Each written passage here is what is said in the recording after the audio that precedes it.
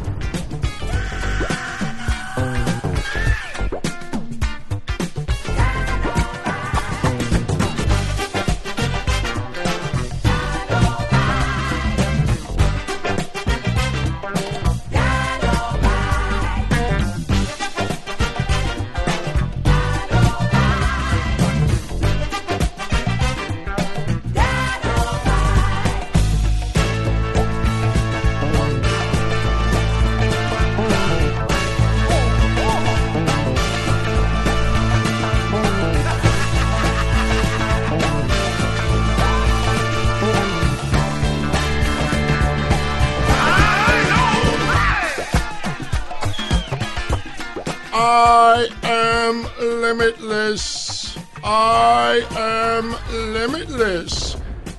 I mean, you know, it's cool. Keith Lee retains. He hulks up. He gets the win over Damian Priest. Kind of a fast match, but I enjoyed it. But at the end, when he's not, I am limitless. I am limitless. I don't know. What's going on, everybody? Sorry for that 10 seconds of mute. See, when the intro music is playing, I usually mute my side. I'll grab a quick beverage if I have to burp or something. I don't want anybody to hear it. Sometimes I forget to unmute it. But it is episode 32 of Wednesday Night Don-O-Mite. Wow, we're batting 1,000 today with all the screw-ups. I am Don. You know what? One thing that I can't say that I screwed up was this. These were my original predictions for the TNT Championship Tournament. In the finals, it would be Cody versus Archer. And if you follow my shows the last 2 weeks, I even added a little bit of the Rocky IV, situation where Ivan Drago kills Apollo Creed and Rocky is holding Apollo Creed and he's dead and Ivan Drago, I must break you. If he dies, he dies. Did you see Cody holding Dustin in his arms a la Rocky Balboa and Apollo Creed? Loved it. By the way, I see a lot of people are loving this shirt. Hopefully you were able to see that. The reason why I'm wearing this shirt today is because it just blows me away on how time flies. Yesterday was the 15-year anniversary of Chris Candido passing away. 15 years. That's just mind-boggling, in my opinion. I mean, of course, it doesn't feel like yesterday. But, I got to know Chris Candido a little bit, considered him a friend, albeit a very, very tiny one. Let's not exaggerate. But it was one of those, you remember, you have certain things throughout life, and it's usually a tragedy. You remember where you were. You remember what you were doing. You remember what you were wearing, maybe what you were eating. That was one of those nights, and I'll never forget it, man. It was a pretty nice day. I'd say around maybe 6:30 at night, 7 at the most. I drove out to Long Island in my old white Lincoln Mark 7 I used to have. I remember my sunroof was all messed up. The glass was broken. But I wanted to go to my friend's restaurant. He had happy hour. I figured, I'd go for a couple of drinks, hang out, eat something. So I go to Sunrise Highway. I park my car. And right before I walk into the restaurant, my cell phone rings. And it's Frank Goodman, the masked maniac. And he's hysterically crying on the phone. And I said, Frank, what's wrong? And he's like, Chris is gone. And for a second, I didn't think which Chris are you talking about? Because why would you think Chris Candido would die in his early 30s? And he said, Chris Candido. And we got all the details as far as, the aneurysm. If you remember, he broke his leg at TNA right before this, flew back to the States. And I tell you, man, one story that I always tell, I've always told this, is when I was working for XPW, and they were bringing in Chris Candido to face Shane Douglas on one of their events. I remember clear as day picking up Sonny and Chris Candido from their hotel. And I remember Sonny was a little hungry, so he went to some drive-through somewhere. And Chris got in the car with crutches. He couldn't walk. He had like a torn groin muscle or something. And they get in the car, and I'm saying to myself, how is this guy going to wrestle later on in the night against Shane Douglas? And, basically helped him in the building, sat down with him, and he started telling me on how WWF at the time wanted Chris Candido to possibly be a trainer. This was right... he was telling us back in the mid-'90s they wanted him to be a trainer, and they wanted him to help some people up and coming like Rock and others, and he felt he still had years left in him. And sure enough, when it got close to ring time, you see this guy just in the back, just grunting through the pain. Motherfucker taped his side up, and if you ever go back and you watch the match, you'll see how he's heavily taped on his midsection. And basically did that because he had a torn groin muscle. And when the match came on, he worked his ass off, man. It's just the memory that I will always have about him. And I want to give a special shout out to Johnny Candido and all his friends and his family, because he is absolutely sorely missed. So I wanted to pay a little tribute because, my God, 15 years yesterday, And look, I don't want to throw any shade towards TNA, even though it's not in business anymore technically. Even though last night we had a little surprise in Impact Wrestling. If anybody heard my Monday show, I talked about, hey, WWE's doing the interim Cruiserweight Championship. Maybe Impact Wrestling could do the same with Tessa Blanchard not able to perform. I don't want to take no credit because I know that triggers the haters, but lo and behold, what do we have here? That was from last night's Rebellion. They knew, I consider it more like a Legends title, to be honest with you. But, hey, it's to take a little bit of the diversion off of Tessa Blanchard. I know we're jumping back and forth a little bit, but, I'm kind of glad that they did not strip Tessa Blanchard of the title, because I could just imagine, everybody who, when she first won that title, we know all the controversy with La Rosa Negra. And, man, you look at her reign from then until now. Sure, a lot of it's been, derailed because of COVID. But, man, if they would have taken the title off of her right now, people till infamy will talk about how Tessa Blanchard had one of the worst championships of all time. And some of that inflated because of emotion. So I like the fact that they did not take the title off of her. But since TNA is no longer in business... that's Moose, by the way, Eric. That's not D'Lo Brown. By the way, how many of you out there thought tonight Lou Ferrigno was Lanny Poffo? When I saw that with the Manitoba Melee, I was like, is that Lou Ferrigno? No. Why would he be on AEW? That's got to be Lanny Poffo. That's got to be Kane.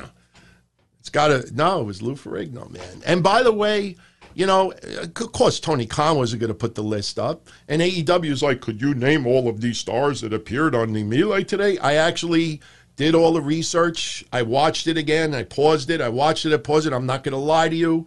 Some of these C-lister stars, Gabriel Iglesias, of course. But, I had to look up some of these people like, who the fuck are you? I mean, yeah, Jay and Silent Bob. We'll get into the list a little bit later. But since TNA's no longer in business, the one thing that I will always remember with the passing of Chris Candido, of course, I was honored to be part of a match for the second annual memorial show. And we raised money, if you remember. And you know what? I want to mention this because Dave Meltzer gets a lot of bullshit from a lot of people out there. If you think I'm lying, you go to the Wayback Machine website, go to 2005 April, search wrestling-news.com, and you'll see the articles that I put up at the time. I raised about $3,000 that was going to go to the proceeds with Chris Candido, and we're not going to get into all that right now. But the thing was that they made this shirt that the proceeds was going to go to, and it was Dave Meltzer who donated to me 100 Observer newsletters that were paying tribute to Chris Candido. So for all of you out there that don't like Meltzer, all right, sure, he's got an absolute favoritism to Japanese wrestling and AEW, but honestly, the guy does have a really good heart. I didn't ask for the newsletters, but basically I wanted to put something together that if you contributed X amount of dollars, you would get a shirt. And I wanted to add something else to it. And it was Dave Meltzer that approached me and said, listen, what's your address? And I said, I gave it to him. I said, what's up? He says, I'm going to send you a box of newsletters. You give them away with the shirts also. True story. True story. And like I said, me, when I always tell stories, I usually have proof to back it up. So this is another one you could actually look up as well. Shout out to everybody tuning in live. And I didn't forget about the one other TNA memory I got to bring up in a minute. But shout out to everybody who is tuning in live right now, even on the replay, for all my friends and family in the chat and the super chat. And the super chat kicks off with this random question. What school did I go to? Anthony Diaz wants to know that. High school, St. Francis Prep. That's where I went. But anyway, the one memory I'll always have with TNA as well is when Chris Candido had passed. There was a lot of tributes being made to the passing of Chris Candido. And I remember the TNA Wrestling gave Tammy, Sonny, gave her, I believe it was a ham. I think it was like a ham, that you slice, what you have with cheese and rye bread and mustard. Usually you do like a basket with flowers. I don't know about fruit. Maybe you do fruit for someone who's like in their 70s and 80s. What a beautiful basket. I'm going to get a bite into this. A fucking ham. Meat. They gave her meat. Meat. I'll always remember that. Anthony's asking me and everybody else, wait, we're going past Velveteen Dream? Unfortunately, I don't have toilet bowl flush sound effects. But if you remember this show last Wednesday, I got into the Velveteen Dream situation because it had just broken that early that day. Last week, I said I didn't think it passed the smell test. And over the weekend, I had a nice heated debate with Anthony Missionary Thomas of Wrestling Soup. Very respectful debate, but we're on the opposite spectrum of Velveteen Dream. The only thing that we agreed on is that if Velveteen Dream was actually having chats online with fans, it's probably not wise to do it at 3:30 in the morning, especially with people who are age. Not saying about anything sexual or anything like that, but probably isn't the wisest thing to do to be having late night chats with fans, because fans lie too. I mean, come on. I remember when I was a teenager, we would go to a club. Hey, how old are you? I'm 18. And then the drinking age turned to 21. How old are you? I'm 21. Of course we had to show fake ID, but we lied because we wanted to get into a club. We lied because we wanted to do this. So some people lie as well. You really never could tell. And later on, I will talk about Jim Cornette's comments about the Velveteen Dream situation. I tell you, I had to get the exact quote. Number one, just to make sure he actually said this, because I said, man, I don't know. I don't even know how you can, screw this up and say the wrong thing, but I'll get into that later. But I will say this. Last Wednesday, I said it didn't pass the smell test for me. This weekend, I said it didn't pass the smell test for me. I have some additional video that I'm going to share with all of you later on that convinced me that it didn't pass the smell test. Remember last week? Oh, police report filed. Yup. Every time there is a bullshit news story floating around from now on Twitter, instead of calling people goofs, I'm going to just write 3 letters, YUP. We'll use the exclamation point. You know, the latest one, oh, WWE offered pretty much everybody their release if they want to go. Yeah, just like when the Radicals left. Yup. Notice how everybody's sources apparently got coronavirus, that nobody has any information anymore. Yup. Yeah, they offer release everybody. Yup. But yet, when they had the conference call last week, that was something that shouldn't have been revealed to the stockholders. Yup. Because telling your stockholders that the focal point of your business, which is entertainment, you offered everybody, hey, you could go home if you want. You could quit. You could get out of your contract. Yup. My God, how stupid are people online? Seriously, yup. I mean, you don't think conference call, you're an entertainment company, it's focused around your roster. You don't tell your stockholders, well, you know, last week, because of coronavirus, we gave everybody the option to leave, but everybody stayed. You know, that wasn't mentioned in a conference call because it didn't fucking happen. Yup. But when I get into the additional Velveteen Dream stuff later on, yup, I promise I won't keep doing that. I honestly think, without a shadow of a doubt, we could finally flush the toilet of some of these people out there that are just looking for attention. I mean, it's just, it's ridiculous. Especially if anybody, you know, it's funny. WWE hasn't responded yet. And then today, look what they announced for next week. A pedophile sending nudes 3 o'clock in the morning to a 15-year-old. Look, next week. How could they do it? Well, they're just jobbing him out. And then they're going to let him go. Yeah, that's right.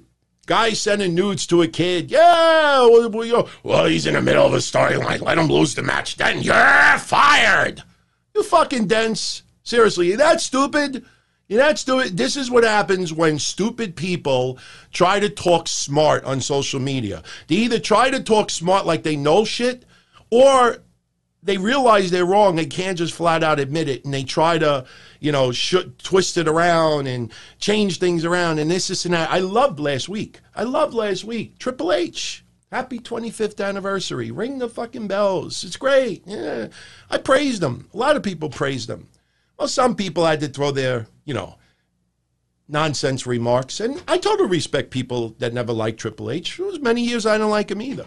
But it was funny watching a certain group of people who were dissing Triple H and got virtually no attention on social media. And then, a couple hours later, you can't deny what he's done for wrestling. And seriously? Yup. So from now on, you get some goof online that just writes dopey shit that is just made up, that doesn't make sense. Just respond back to him and just write, yup. Yeah, we filed the police report, yup. And you know why I keep saying that? Because in 1984, there was that phrase, where's the beef? Remember little Martha or whatever her name was, Bertha? Where's the beef? Then it was 2014, Jeff Jarrett, the boom. Where's the boom? So now I started a new phrase. Not where's the beef or where's the boom. It's where's the police report. Remember last week? We don't know if it was really him. He might have been hacked. Well, everybody, it wasn't me. Police report filed. Yup. Ain't no fucking police report filed. I tell you, man, it's not that hard. It's not that hard. The problem is that nobody thinks for themselves anymore. They're more concerned as far as how they come across on social media. A lot of people can't handle, going against the grain and getting the criticism. They try to talk on both sides of their mouth. Yup. But we'll get into that a little bit later. So, yup. I promise everybody I'll stop. By the way, Friday night, if you're not doing anything, right after SmackDown, if you want to come right back here for the Don Tony show, I will be up here. I believe Mish will be joining me as well. And to celebrate 10,000 subscribers, Looks like we're doing the one-chip challenge. So we're going to do it live on the show. I am scared because I had diverticulitis surgery a year ago, and I had my gallbladder taken out. And I have tons of people that are, telling me you're making a big mistake. Well, we'll do it live. If I make a huge mistake, a bad, miscalculated error, I'm sure some people out there will absolutely love, seeing yours truly in pain. Pain. Mr. T, remember? What are your prediction? Prediction? Pain. That's what's going to happen Friday. Pain. Speaking of pain, so we got the finals for the TNT tournament. Lance Archer versus Cody. Yeah, let me also make this clear. A lot of people that are watching this right now made the same predictions as yours truly. I ain't the sharpest knife in the drawer. All right, it just felt like it was common sense. You could see AEW, the way they were going with this. And the telltale sign, as far as Lance Archer, was last week. Cody on a speakerphone with Dustin. If I don't beat Sabian, whatever his name is, I'll retire. But yet no retirement angle with Lance Archer, the guy who's been calling out your brother. So the fact that he teases a retirement against Kip Sabian, and then that retirement quickly goes away. You want to impress me, AEW, fucking make the retirement angle with Lance Archer too. Oh no, that ain't fucking happening. So you can kind of see this a mile away. I know a lot of people were rooting for Darby Allin to get the win tonight, but I liked the match, Darby Allin versus Cody, which opened up AEW today. But the ending was really, really ridiculously stupid. The fact that this was pre-taped, I honestly don't understand why they didn't just redo the end of that match. For anybody that did not see that match, and there was something even more dumb that went down with this as well, that I know a lot of you out there already know what I said about it. Cody goes for the coffin drop, all right? Darby, I think, gets his knees up fine. No big deal. So immediately after Cody gets injured, or supposedly injured from the coffin drop, Darby Allin climbs the top rope to give his coffin drop. And he nails it on Cody. But when he nails it on Cody, he falls backwards. So Cody kind of has him as almost like a roll-up. And Cody gets the win. Now, the funny thing about it was, you see these goofs on social media like, well, maybe Darby Allin lost his wind. Anybody out there ever lose your wind? That happened to me a couple of times playing football. I got tackled without equipment, and I laid on the floor. And all I remember, this hasn't happened to me since I was a teenager, but when I got the wind knocked out of me, this is what all I remember from it.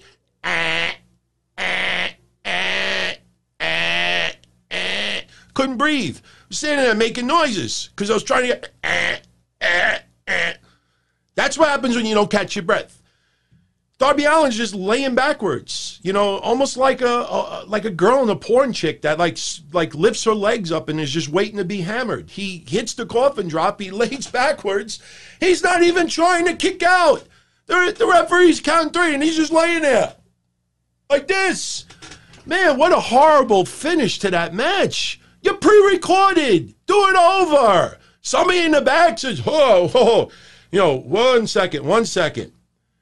How do you fucking leave that? Made Darby Allin look like a total matarazzo on that, and it was a great match too. But here's what pissed me off more than anything else. May 23rd. That's where we're going to crown the new TNT champion. All right. May 23rd, Double or Nothing pay-per-view. Let me get this straight, Tony. Let me get this straight, Mr. Khan, sir. You made a title in tribute to the TNT channel, the TNT network, TNT that hosts Dynamite, TNT that is trying to get your product to the next level. You make a title for TNT, and you're going to crown your first champion not on TNT. Seriously, come on.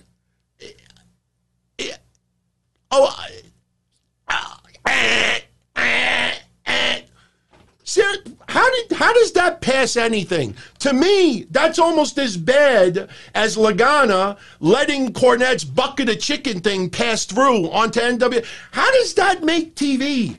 And because everything's pre-recorded tonight, it's not like somebody gets into Tony's ear. Hey, Tony, shut up. Don't bring up Double or Nothing anymore.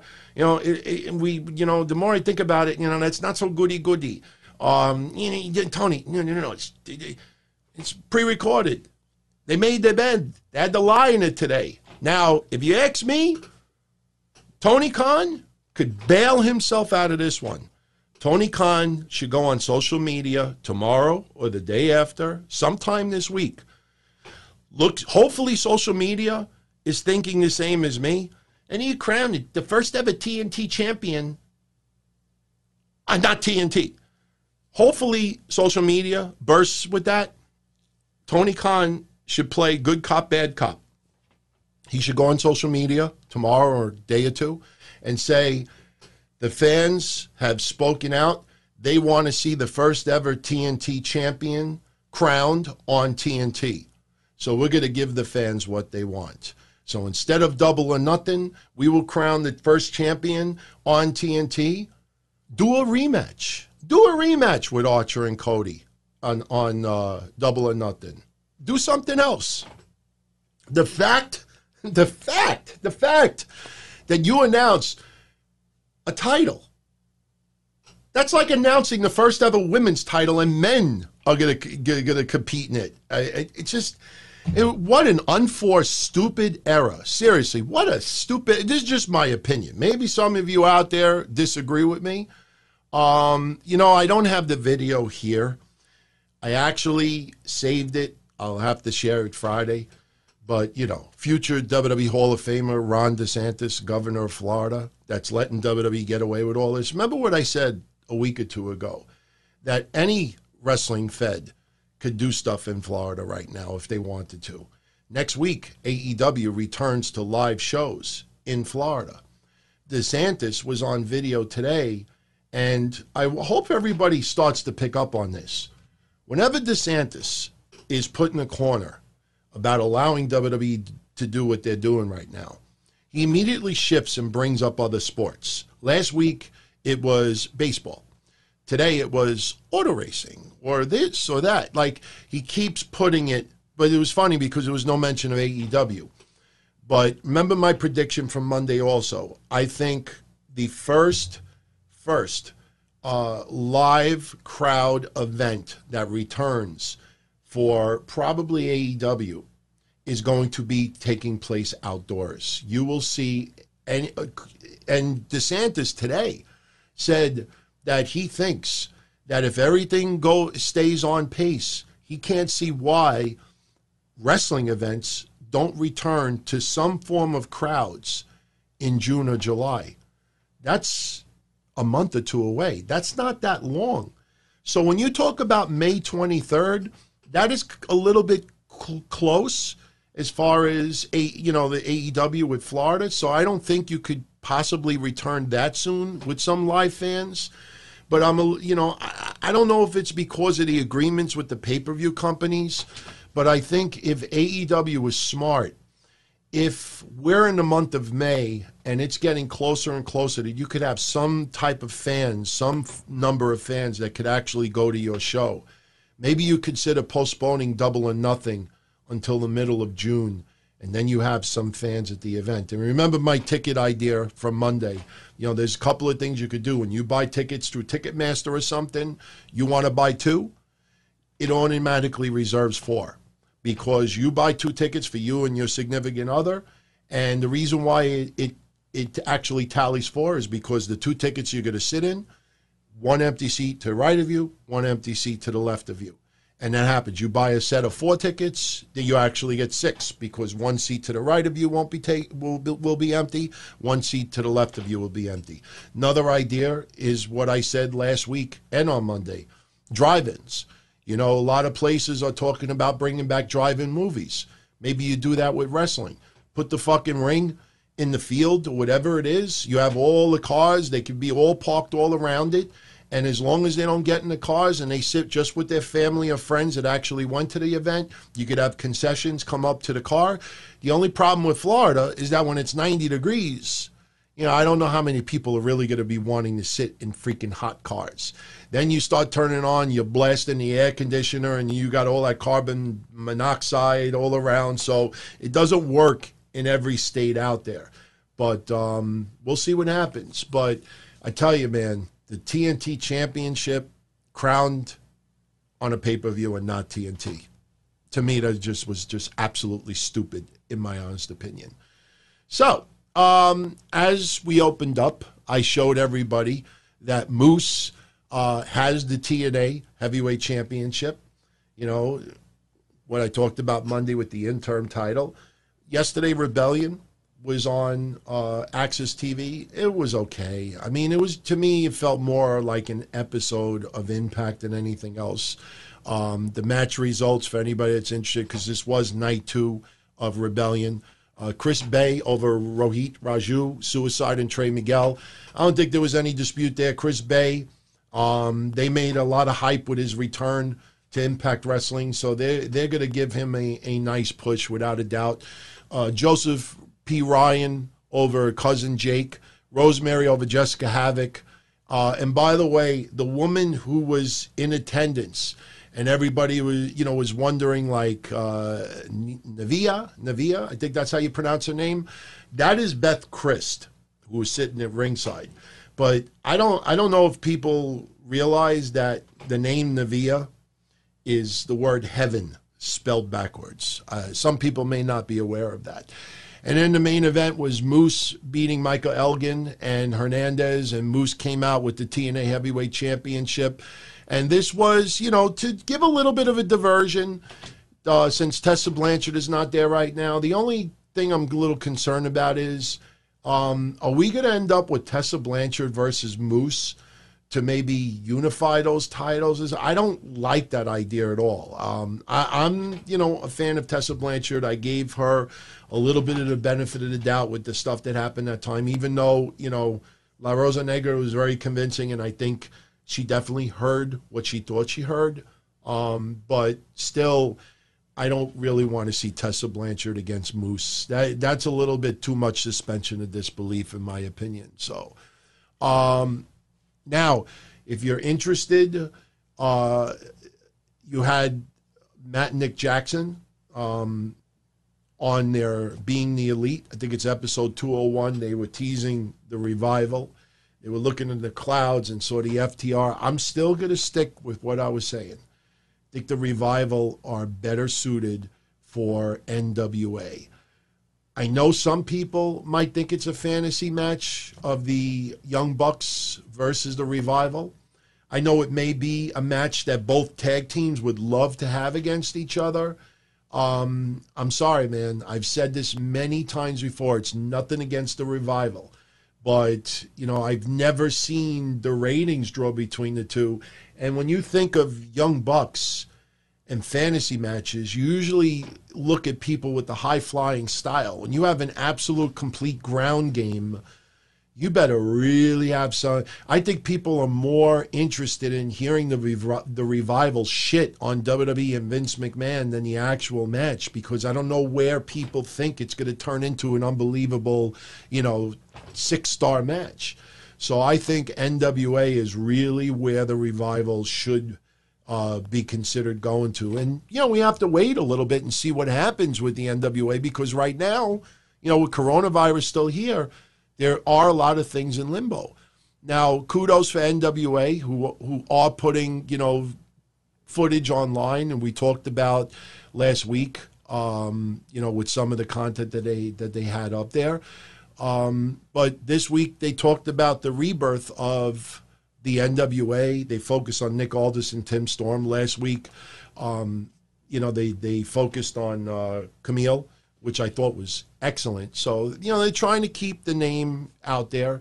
But right now, there's not much else going on. It's really just WWE and AEW. And that's why a majority of the news out there is focused on those two promotions. But I'll tell you this much. Next week, there is no excuse why NXT does not win in the ratings. Now remember, after all those consecutive weeks, it was yours truly and I think JD from New York. I think we were the only two podcasters that predicted NXT was going to win and win by a hair, and that's exactly what happened. What they're hyping up next week, now granted, AEW is going to be live. And, once again, all these websites, all their sources have coronavirus right now because no spoilers are leaking out, no match results, no nothing. No, nothing. Everything now with WWE is pre-recorded. Next week's NXT is already in the bag. It's either taped today or was going to be taped tomorrow. Watch. No spoilers come out. Where are all the sources? Seriously. So, but next week, AEW is advertising live that MJF is going to be returning. Frankie Kazarian is going to take on Jon Moxley, which, all right, whatever. I have no problem with that match, even though we know the outcome already. And they're also advertising Les Sex Gods, Chris Jericho and Sammy Guevara versus Kenny Omega and Matt Hardy. So that is an interesting, entertaining match. And it's solid. Don't get me wrong. It is definitely solid. But to be honest with you, what they hyped up next week for NXT, and I put the list here, number one, Karrion Kross, Killer Kross, and Scarlett Bordeaux are going to be appearing next week. So I know a lot of people are looking forward to that. Next week, we're having Charlotte versus Io Shirai for the NXT Women's Championship, which I know a lot of people are not happy with Charlotte being the champion, but, I think, her right now being the champion is a better status than Rhea Ripley. I don't know if Io Shirai is going to get this title. To be honest with you, I kind of feel like it may not happen yet. But Charlotte versus Io Shirai is a big deal. Next week also, we have Finn Balor confronting his attacker. And we have Adam Cole versus Velveteen Dream. And I might even be leaving something out. So think about that. Cole versus Dream. Finn Balor confronting his attacker, which obviously is good. They're going to make it into a pretty big storyline. Hopefully it's not, they don't do something with Walter yet, but it could very well be. Karrion Kross and Scarlett Bordeaux making an appearance. Charlotte, Io Shirai. I mean, that's solid lineup right there. So I'll be honest, again, I think NXT, if they don't win the ratings next week, an AEW show it's going to be above average because they know what's on the horizon next week with NXT. But remember what I said, NXT is already taped. So once it's in the bag, it's in the bag. AEW now has a week to plan accordingly because their show is going to be live. So AEW really needs to pull out some stops next week to go against NXT. I have a feeling that next week's, it's a little unfair because it's empty arenas. But I think since we've had the empty arenas, next week's wrestling on Wednesday night might feature combined the best wrestling that we have enjoyed so far in the empty arena. I wouldn't put on a level as WrestleMania because, the Boneyard and Firefly Funhouse match, I mean, those were creative geniuses being put together. But I think next week is going to be a blockbuster Wednesday. That combined rating with the two feds next week really should be on the level. Not week one, because week one, the curiosity factor, but it should be one of the highest combined ratings yet for the show. So we'll see what happens next week. Now, I know I'm going a little bit out of place over here, but I want to just bring up a couple of things. It's funny when somebody is confused online and someone clears it up and they just leave it confused because they just don't want to acknowledge that, somebody got it right and they got it wrong. But I was amazed at how many people, when Mauro Ranallo said that one thing that WWE does not lack, and that's TP, TP, like, Beavis and Butthead, TP for my bungle. I can't tell you how many people out there thought he meant TP as in toilet paper. Mauro Ranallo said that right after Tom Phillips cut a promo. I didn't even think there was a question. When Mauro Ranallo said that WWE is never short on TP, he wasn't talking about toilet paper. TP as the initials of Tom Phillips. So I don't know why people were so confused about that. Another thing, remember Monday? Remember one of the segments on Raw that we just thought it was, blah at best? It was MVP coming out and announcing that Shane Thorne and Brandon Vink, ballin', he's going to be their manager. For some reason, I got a splitting freaking headache. I'm sorry. I don't know why. I just got a horrible headache right now. Sorry. My apologies. Might try to end the show a little bit sooner. No, I will give everybody their money's worth, but I may have to end it a little sooner. But, Benjamin Morrow said it at the very beginning of the show.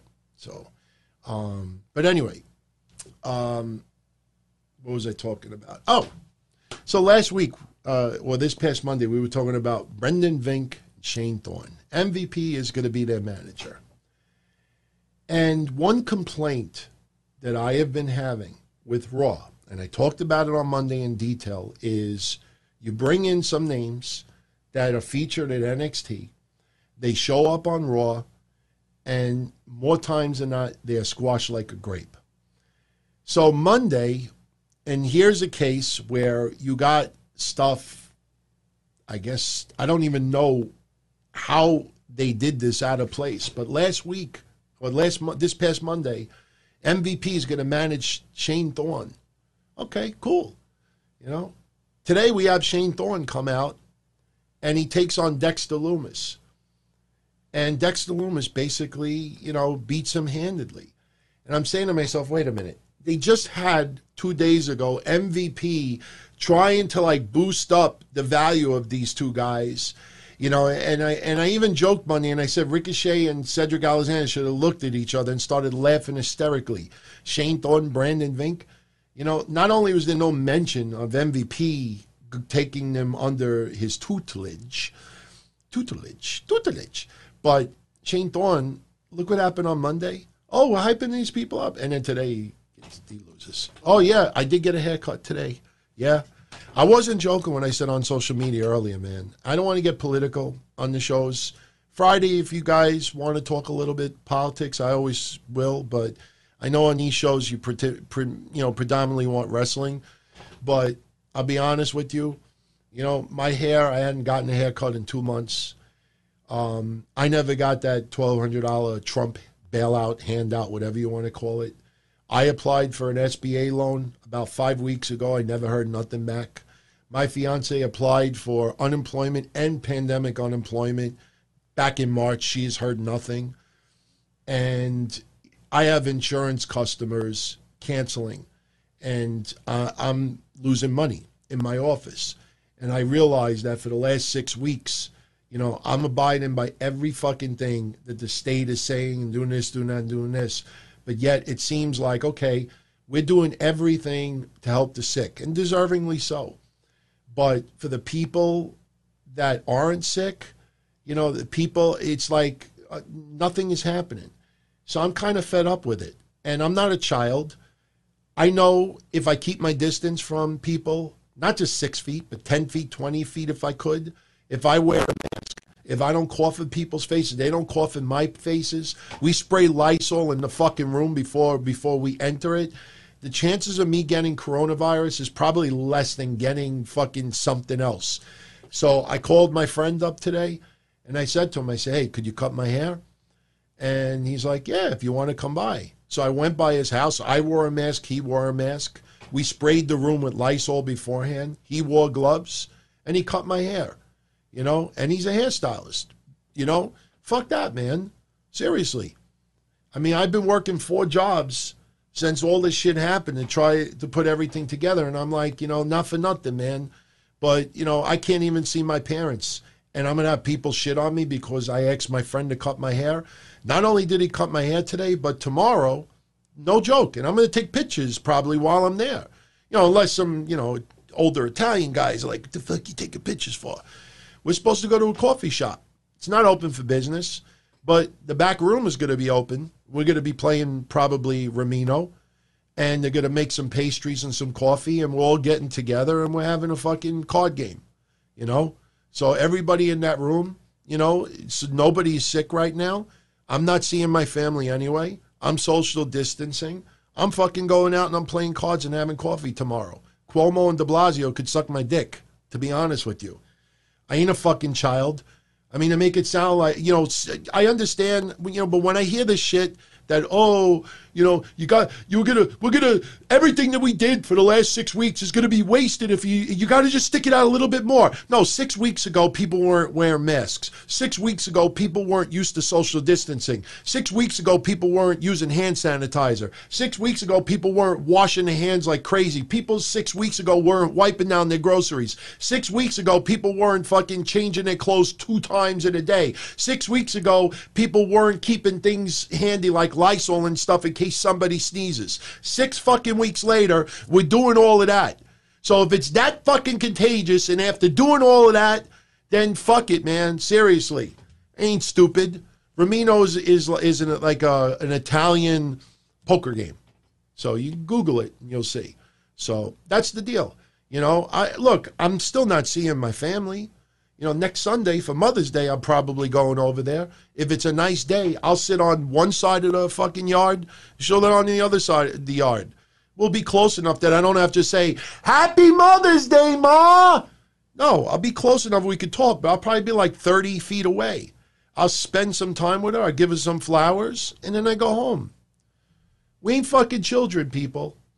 So, anyway. So, Shane Thorne, you know, he kind of got squashed from Dexter Lumis, but give Shane Thorne credit, man. Go back and watch when Dexter Lumis beat him, when he put his finisher. You don't see this that often, but I always remember, this is a weird thing to think about now, but I always remember when Waylon Mercy wrestled Jeff Hardy once. I don't know if it was 1995. It might have been around 95. But I remember Waylon Mercy put his finisher on Jeff Hardy. This is when Jeff Hardy first came in, and nobody knew who he was yet. And he was selling, like, he had, like, crazy eyes, like, the fuck, what is this guy doing to me? Like, this fear in the eyes sold the move beautifully. Go look, search it out. This week in wrestling history, I did 2 weeks ago, I purposely screenshotted that moment and put it as part of my synopsis. That's how beautiful it was. Shane Thorne tonight gave me flashbacks of that night. When Shane Thorne, you know, his eyes as he was going out, like he had this look of desperation and concern to try to get out of this move. And I'm not a big fan of Shane Thorne yet, but how he sold Dexter Lumis's finisher tonight, I thought it was excellent. And it's sad because almost every podcaster out there won't even mention that. By the way, anybody else out there feel like me that Dexter Lumis's theme music might be my favorite theme music right now as far as current roster? I don't know, man. I'm kind of enjoying Dexter Lumis's music. So, what else did we get today? Oh, Mia Yim. As you can see, I'm kind of bringing up NXT first. You know, get it out of the way quick. We don't have much else to talk about with that. But Charlotte Flair beating Mia Yim in about 7.5 minutes. This was really, it was a fun match. It was a competitive match. I don't think anybody out there ever thought, you know, Mia Yim was possibly, you know, maybe some people think Io Shirai distracts Charlotte. She's not looking. Mia Yim gets a roll-up. It's a non-title match, blah, blah, blah, blah. And Charlotte Flair, that intensifies the heat between Io Shirai and Mia. No, we didn't get anything like that. Charlotte Flair gets the win. That's that. But it was a competitive match. Mia Yim does not lose any stock, even though she lost to Charlotte today. But let's see what happens next week with Io Shirai and Charlotte. Adam Cole cutting the backstage promo that he's going to take on Velveteen Dream next week. Yup. Man, I can't wait to just finally flush those matarats. You know, what was the term I used? And someone out there, could you pull up my YouTube preview today? I said something chasers. I'm forgetting the first word. Somebody could look up my YouTube preview tonight. It was something chasers. That's what these people are on social media. We'll talk about that in a few minutes. But clout chasers, yes, clout chasers. That's what these people were last week. If you've never heard of the term clout chasers, even though I just drew a blank, I think because of the headache, look up clout chasers. That's what this looks like it's going to end up being. But anyway, one segment we got tonight, I tell you honestly, mixed feelings from what I see out there.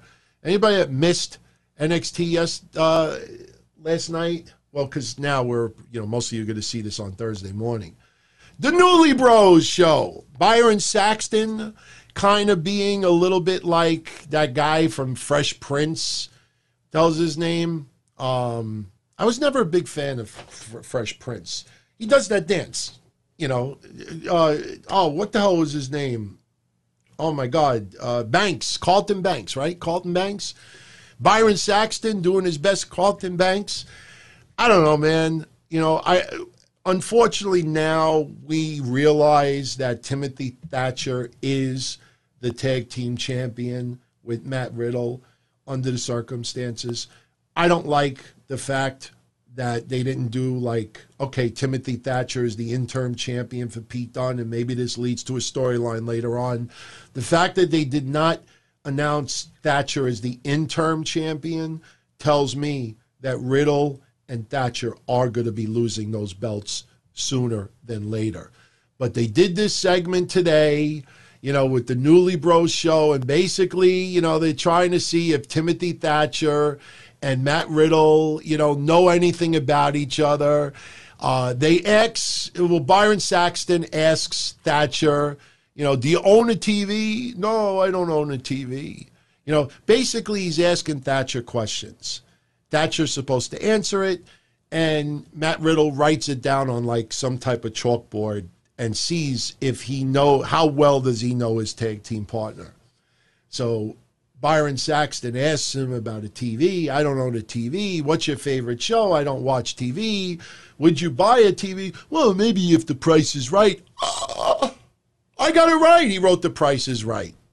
Then they're talking about something, Thatcher wrestled in a laundromat, and it was a three-way, and Matt Riddle wrote, what did he write? Threesome? Washer? It was corny, but, at least we had Aichner and Barthel attack both of these guys, and this is going to set up their match coming up very, very soon. Again, I think the fact that they're not doing the interim champion with Thatcher, and they're pretty much announcing him, even though Riddle's the one holding the belts. And Thatcher is extremely talented. Don't misconstrue that, but I'm just not feeling that.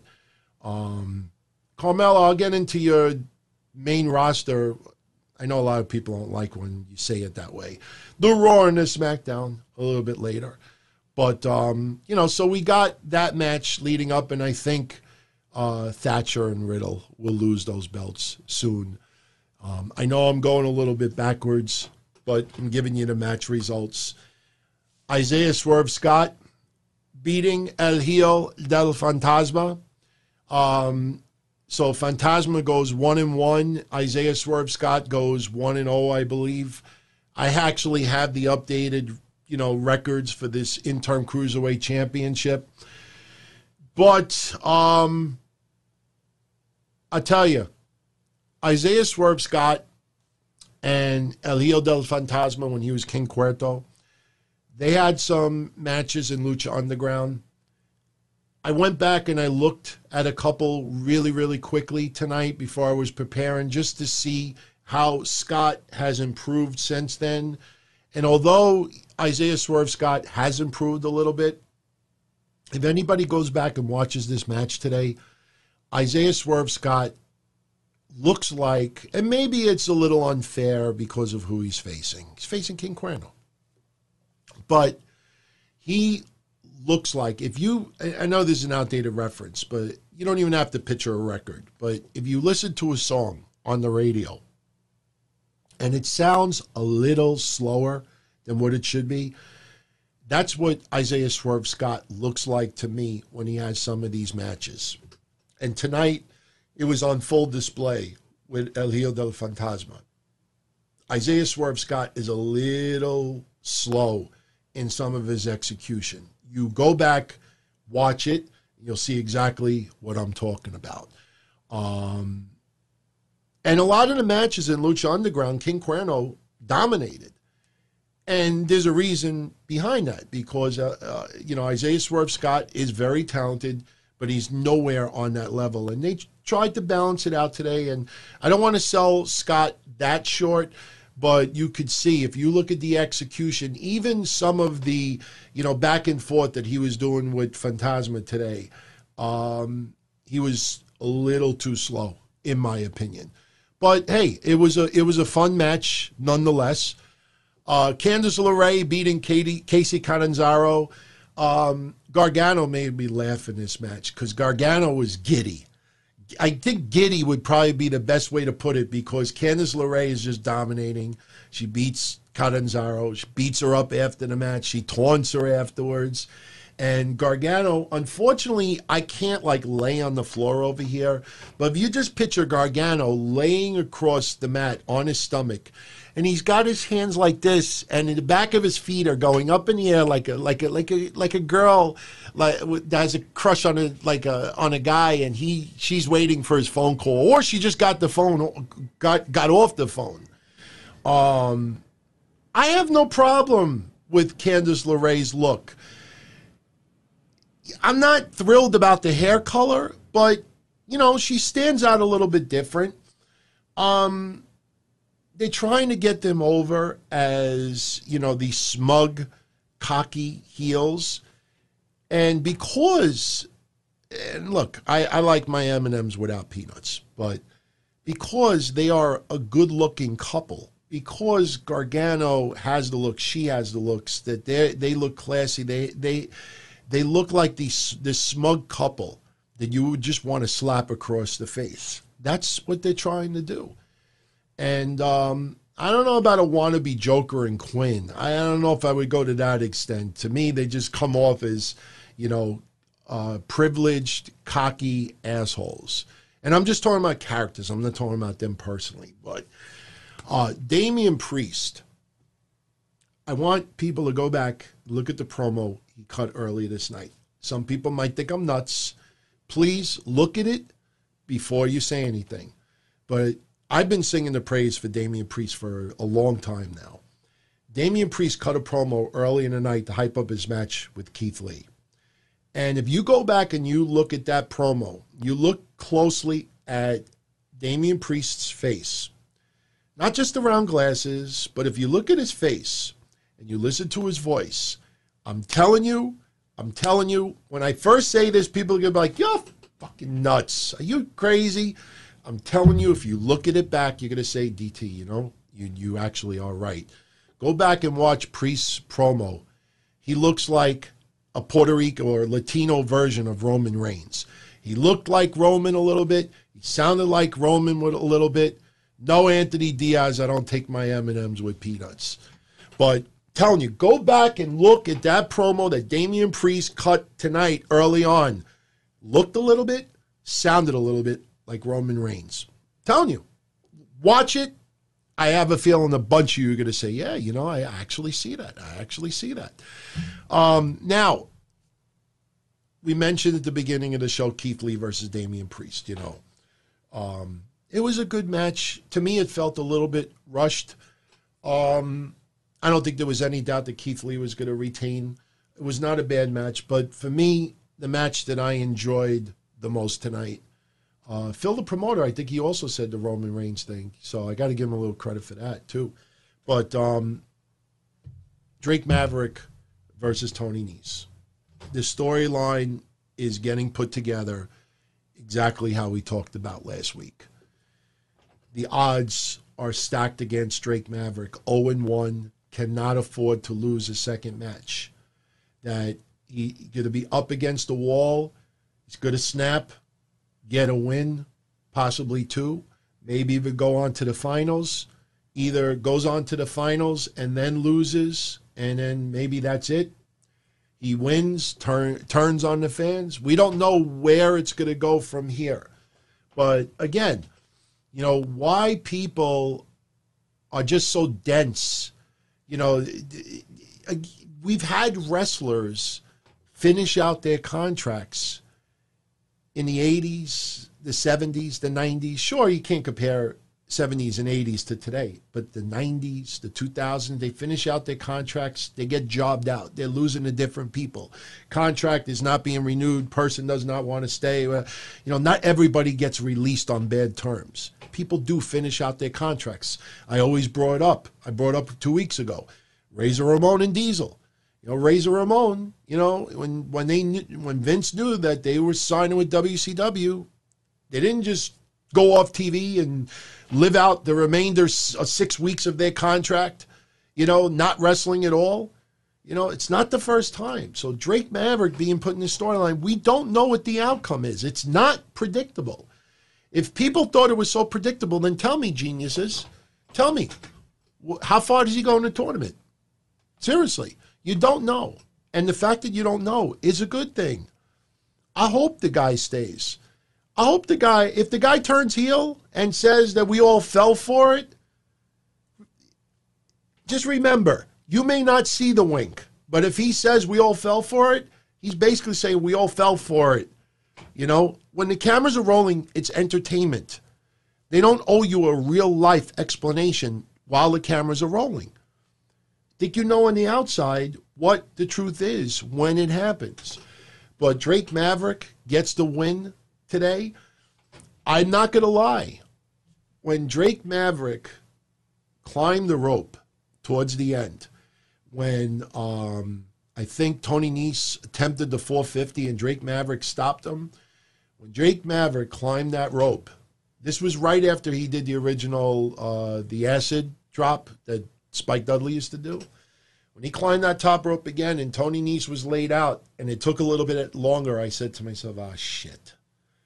Tony Nese is going to move out of the way. Drake Maverick's going to sell pain. And then Tony Nese is going to climb the ropes, get the win, over.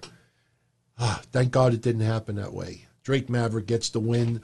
So now the record for those that are interested, is, you know what, let's make this a little bigger. This is the current record. Not too impressive, right? Not too impressive. Tozawa, you know, he gets squashed on Raw. You know, the ramen noodle head, you know, he gets squashed on Raw, so he does not feel like a factor to me. Jake Atlas, to me, I would be pretty amazed if they turned Jake Atlas heel and Jake Atlas costs Drake Maverick's career in the WWE. I'm not saying that's going to happen, but Jake Atlas, they're trying to play off that he's sympathetic to Drake Maverick. Jake and Drake. Say that fast 10 times. Drake and Jake. Sounds like a candy. I'm going to have a Drake and Jake.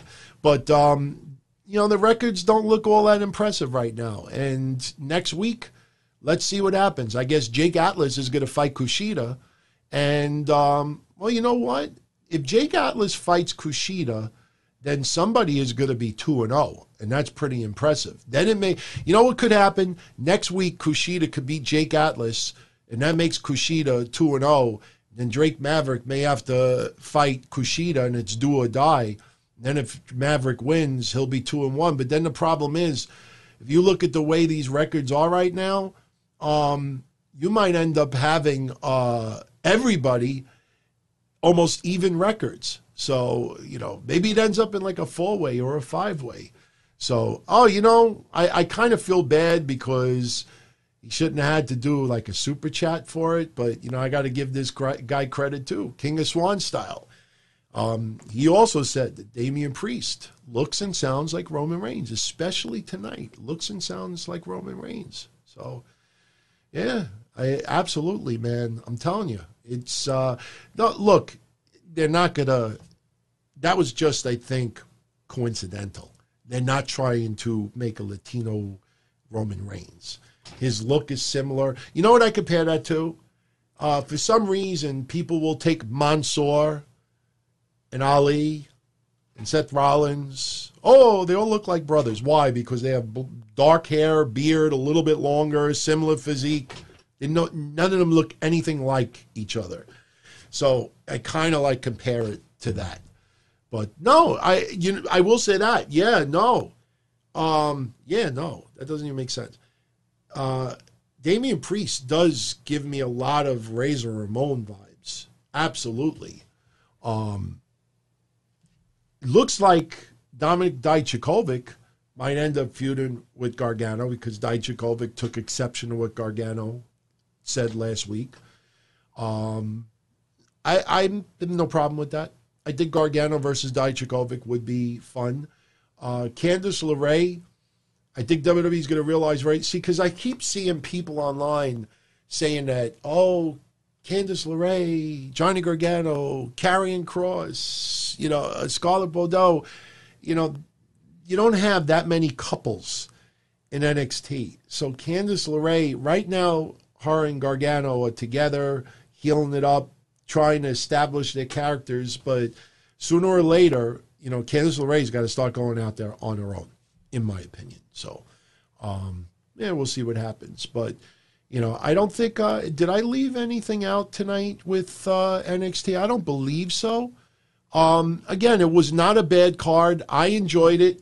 Now, as far as ratings go, I haven't decided yet. Towards the end of the show, I'll decide what the ratings I think will be for this week. Now, last week, at the end of Wednesday Night Don-O-Mite, my predictions were that AEW regains the win after 2 weeks of NXT.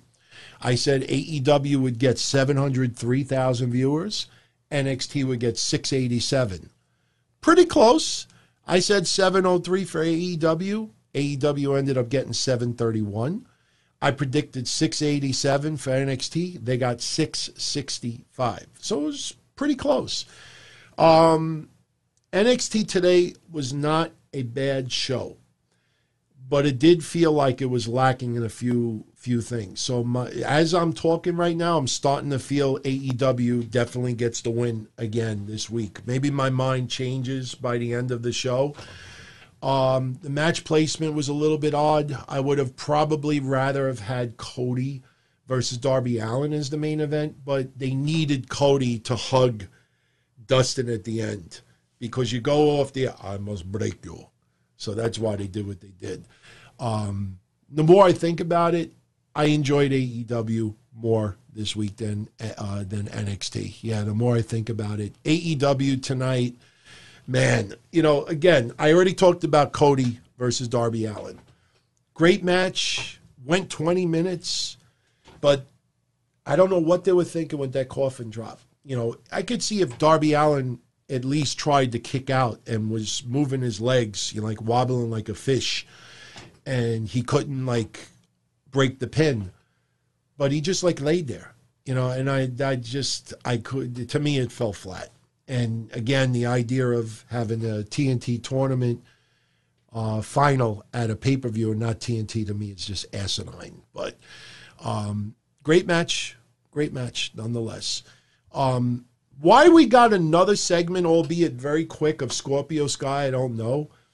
I'm a fan of Scorpio Sky. I like his work, but we had a segment last week. Why they had to bring it up again, I don't know. He's not fighting for the heavyweight title right now. He didn't even have a match today. I just don't know what the purpose of that was. MJF from the Rats Estate of Massapequa, that his hangnail is healed and he is stronger than before, but he had a little bit of a neck brace. But he is going to be back next week, which will be fun. Looks like some people who had a little bit of a respite will be back. By the way, I need to mention this before we go further. It was great to hear Mauro Ranallo and Beth Phoenix tonight. I stress here. You might remember 4, 5, 6 weeks ago, I said WWE's rotating a lot of people every 2 weeks. Every 2 weeks. Mauro Ranallo included. Beth Phoenix included. They did this show and next week's show. So after next week, let's see. Mauro Ranallo commentates the following week. He might not. But it was very smart to bring in Ranallo and Bet Phoenix for this one, for the simple reason that they are recording next week. Either they did it today or they're doing it tomorrow. Because you want Mauro Ranallo on commentary for those big matches. Some big matches announced for next week. You want Mauro Ranallo on that commentary. You don't want fucking Byron Saxton and Tom Phillips. So, anyway, Wardlow beating Musa, nothing really there. But to me, as far as non-wrestling goes, man, was that Manitoba melee fun or what? You know, they're doing the bubbly bunch and all that. And last week it was the flim flam. And I'm not going to do the dance now and everything. A. Espinosa, I will definitely bring up Dark Side of the Ring in a couple of minutes. Trust me, my brother, I have this. This is something I could watch on loop for years and years and years. I will always remember, we can mention it quickly now. You know, for anybody that, you know, did not see this week's Dark Side of the Ring, they featured Dr. D. David Schultz, not once, but twice slapping John Stossel. I remember when that happened, and what I always remember from it is Mr. Fuji smiling in the background. Now, granted, this video quality is not all that great. It's more of like a screen grab, but man, you watch this in better quality, especially the footage from back then that was on the news. Mr. Fuji had a grin on his face in the background. He fucking loved that. And they sent Dr. D out there to take care of Stossel. You know, look, I'm not a big fan of Dark Side of the Ring. To me, I think sometimes they exaggerate things. I think sometimes they try to rewrite a little bit of history. But I enjoyed yesterday's show, mainly because it just, you know, it brought back memories. It was just reminiscing of yesteryear. Now, look, slapping someone upside the head twice and the guy suing and getting almost $500,000 at that time, claiming that he had ringing in his ear and this and that. I never liked John Stossel.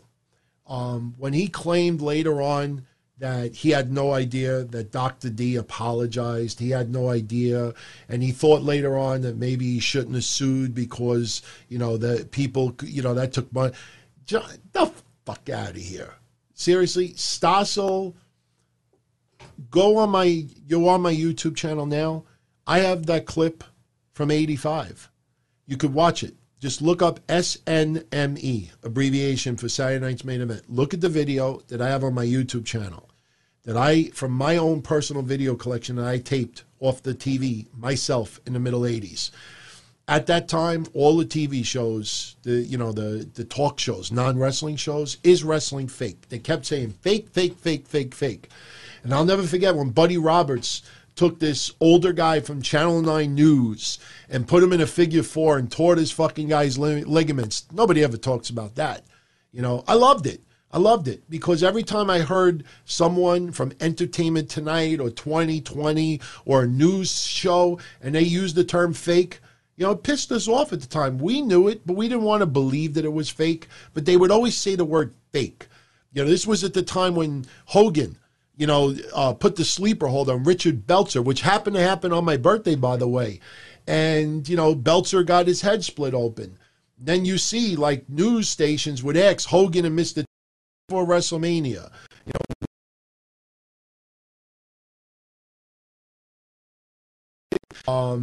You know, yeah, I agree, Espinoza. You know, he tried to, you know, play niceties at the end. I'm sorry about that. What the hell did I just do? Here we go. Sorry about that. But let me see. I gotta catch up on the super chats a little bit because some people, you know, put.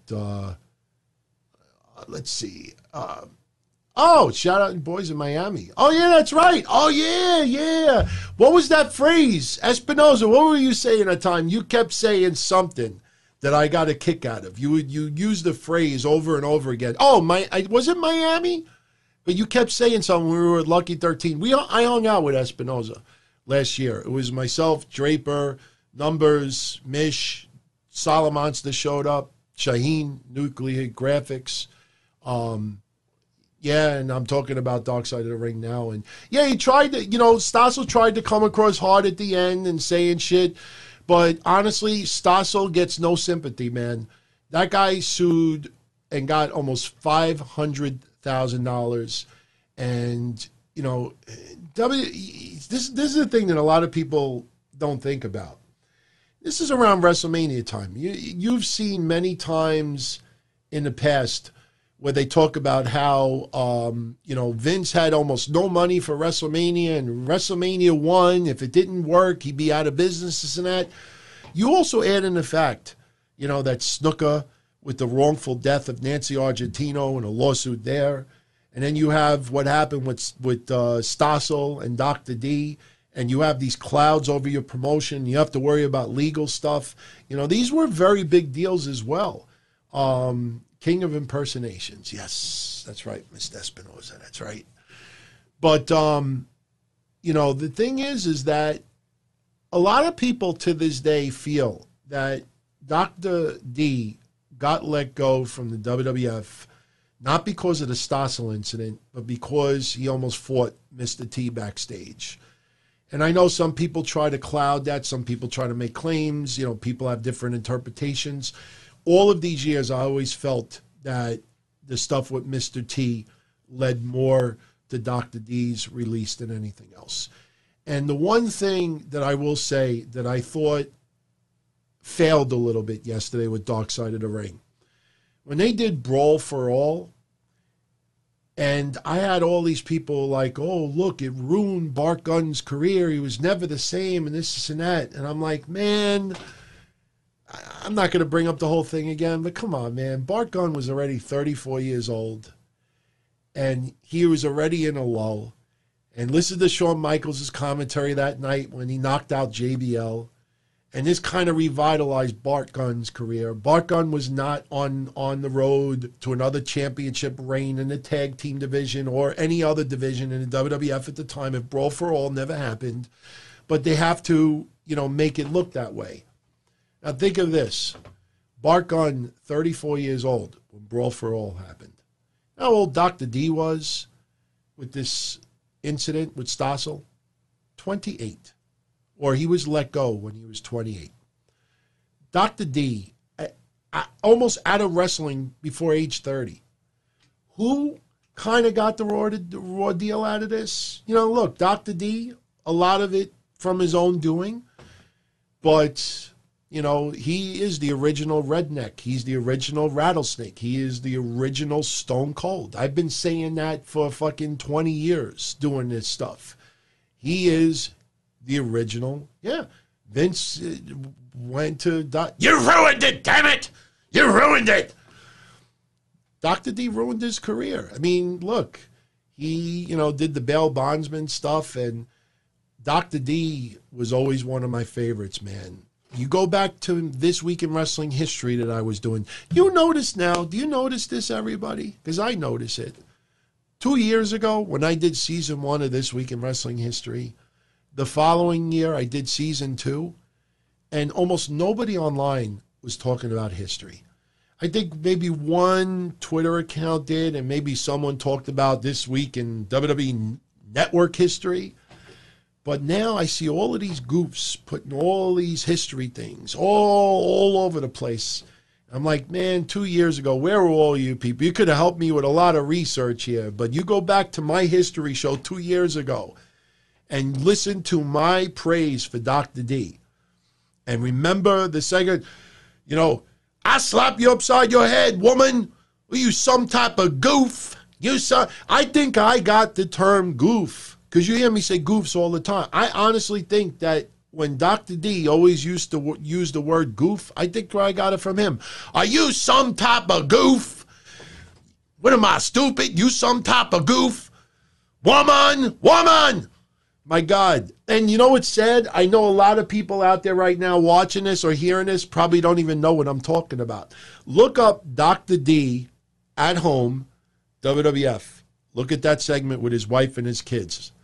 Threatening to slap his kids, threatening to slap his wife, throwing shit around. What are you, some type of goof? Then his promo in AWA, he's supposed to fight Hulk Hogan in California.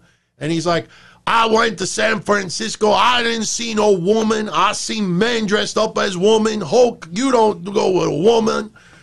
See, I can't do it. I never did impersonations of Dr. D. But the goof, they go, what are you, some type of goof? You can't say goof. You got to say goof. What are you, some type of goof? Fucking love Dr. D, man. Original Stone Cold. Original. I've been saying that 20 plus years. So I enjoyed the episode yesterday because it brought back a lot of memories. And again, you don't want to ever see someone get slapped. But man, that goof deserved to be slapped, man. Oh, my God. You know, I mentioned on Twitter earlier, I'm going to expand this channel very, very soon. And it seems like a lot of you out there want more than anything reaction videos and reviews. And trust me, in a perfect world, I got to get my VHS tapes from the mid-'80s because I got the original articles and the stories when John Stossel got slapped from David Schultz. In fact, that may actually be a tiny little clip in my YouTube thing I was telling you about earlier. But, man, I got to do a reaction video when John Stossel got slapped. You know, you see these people, and, you know, it's funny because I laugh at them, but I realize, like with YouTube, you see somebody's channel, they're hyping up a video, like the still shot of their video of whatever they're going to air. It's always like an outrageous look, like they, you know, they have these over-the-top reactions, but apparently that's what draws people into watching a video. Man, just in slow motion, just slap. Man, Stossel, I have no sympathy for, man. Fuck that guy. Seriously, fuck that guy. So, let's get back to AEW. This week, we have another episode of the Bubbly Bunch. And this time around, this turned into...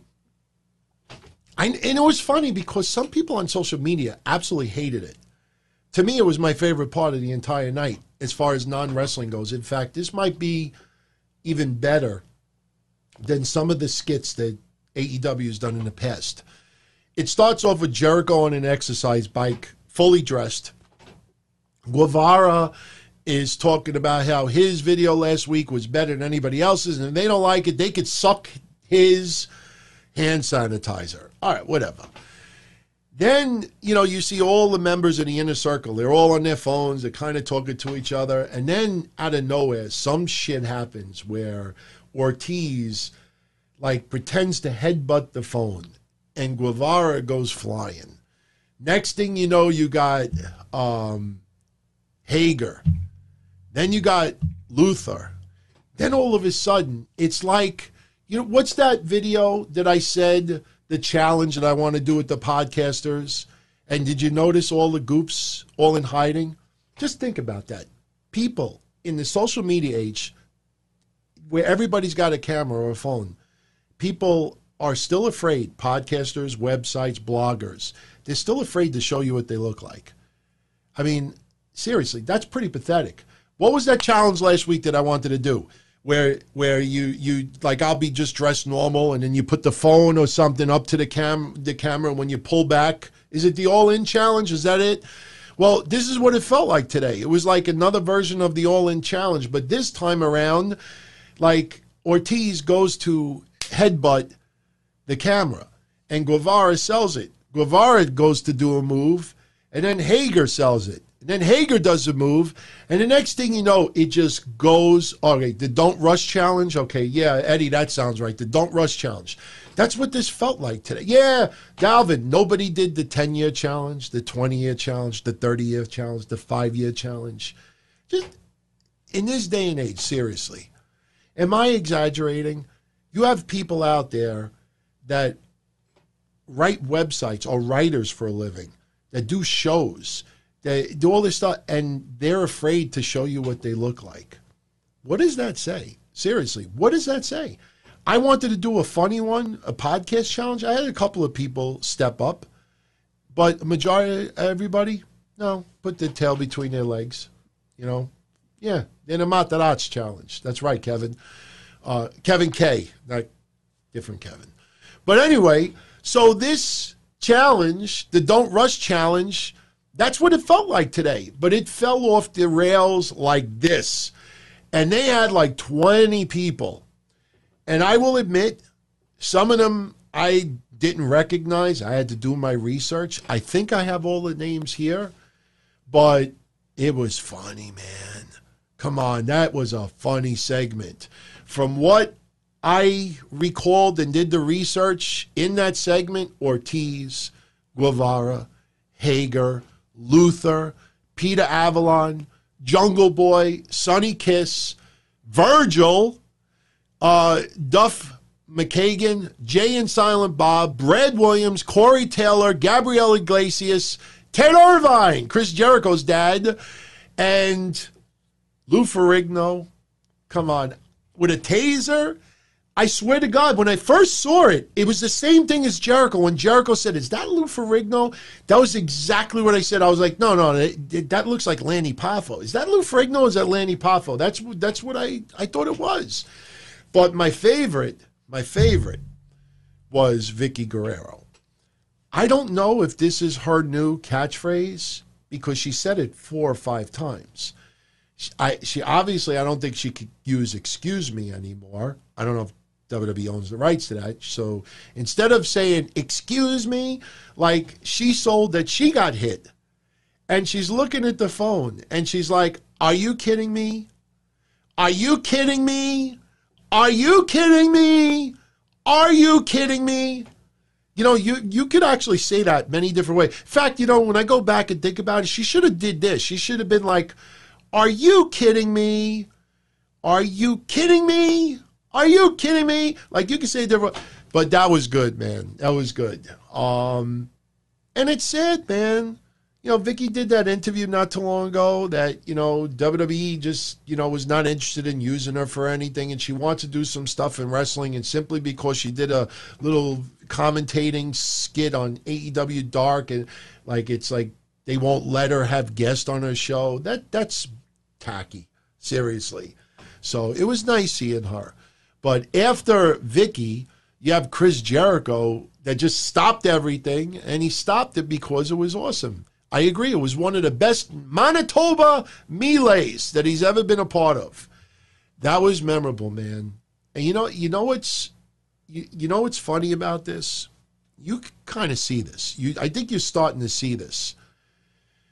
AEW has a better pulse of things on social media than WWE does. Some of the individual wrestlers in WWE know.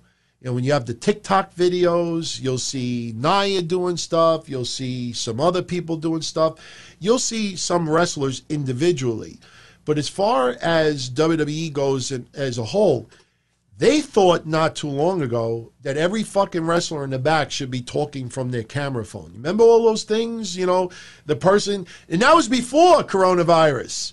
You got crazy-ass production and people in the back with their phone with the horrible video quality doing that. And then what was the best part that everybody forgets about? You remember those fucking Batman-like graphics, you know, hate in big letters. You know, I think you're a fat slob, big letters. I'm going to beat you, giant letters. Remember all those stuff? I'm like, who the fuck came up with that? But you see AEW, you know, all right, you got a couple individual WWE wrestlers doing TikTok videos, but AEW doing the flim-flam stuff and then asking their fans, hey, show us your flim-flam video and we'll add music to it. We'll add this. And you got people doing it. You got celebrities doing it. Now they're doing like the Don't Rush challenge, but they're doing it creative. Everybody gets hit. You know, they're selling a move. It was funny, man. I loved it. I thought it was excellent. Next, we had Chuck Taylor and Trent beating Jimmy Havoc and Kip Sabian, no DQ, no countout match. It is what it is, you know. I'm nothing against Kip Sabian, but how AEW thought fans would buy into a possible retirement match of Dustin when he's facing Kip Sabian. AEW sees something in Kip Sabian a lot more than I think a lot of us do. He is talented. Penelope Ford is talented. But I wouldn't put Kip Sabian, if Johnny Gargano and Candice LeRae are on this up here, even if the ladder's all the way up here, if they're here right now, there ain't no fucking way that Kip Sabian and Penelope Ford are even near there. And they keep putting all of this focus on Kip Sabian. And again, it's not that, I want to see him get his ass kicked. It just, I think it's somebody sees something. And it may click on later on. But Kip Sabian, man, I'm not feeling it as much as others. It was not a bad match. I'll tell you, there was one interesting part. I don't know if you saw this. There was one part during the match where Jimmy Havoc back body dropped Trent onto a ladder in the corner. Did you guys see that? Now, unfortunately, I cannot post clips up here because I see some podcasters having some problems with WWE and AEW because they're putting up small, even like 2-second clips, and they're getting hit with that. But did you see what happened with the ladder? Jimmy Havoc back body dropped Trent into this ladder. The ladder bent. And when Trent got off the ladder like bent back into place. I have never seen it. It almost looked rubbery. Go back and see what I'm talking about. The ladder literally bent and it went back into place. It was really, really odd. I mean, it looked cool, but I was like, what the fuck just happened to the ladder? Seriously. I agree. Senor Espinoza. Probably the best that Jimmy Havoc has been featured on TV so far. And I use the term featured because, Jimmy Havoc, he's had some interesting matches. The one that I always remember is the one that Cornette talked about with Joey Janela. I don't like to make fun of Joey Janela. I think Jim Cornette is a little bit too hard on Joey Janela. But Jimmy Havoc I like. Jimmy Havoc I have no problem with. I actually enjoy his work. Some of it's a little over the top sometimes. But best friends are fine. Orange Cassidy getting involved is always fun. The only thing I didn't like today is Orange Cassidy took a brutal chair shot to almost like the face. Orange Cassidy got hit with some stuff tonight. And yet, at the very end, he's sitting in the ring like nothing ever happened. And, it's some of that is a little arcadish to me. But the match was fine. I thought it was okay. It didn't go as long as I hoped it didn't go. I wanted it to go short. It went about 12 minutes or so. But the latter part, really, go back and look at that. Just look at the flexible ladder. I think that's probably where you'll find that. The Britt Baker promo, all right, making fun of Shivani. She don't like snaggletooths, fat people, wannabes, glass wearers, which kind of gets me mad because I think I almost fit all those categories. I don't think I have snaggle teeth, but a different Tony Schiavone, apparently wears them all. The friction between Britt Baker and Tony Schiavone, I think, is a little bit played out, in my opinion. There's no need to keep focusing on Schiavone with this. Just go balls out, man. Just rip the fans. Just keep him out of it. But Britt Baker, look, they're finding their way with her, without a doubt. She's not this awesome wrestler in the ring yet.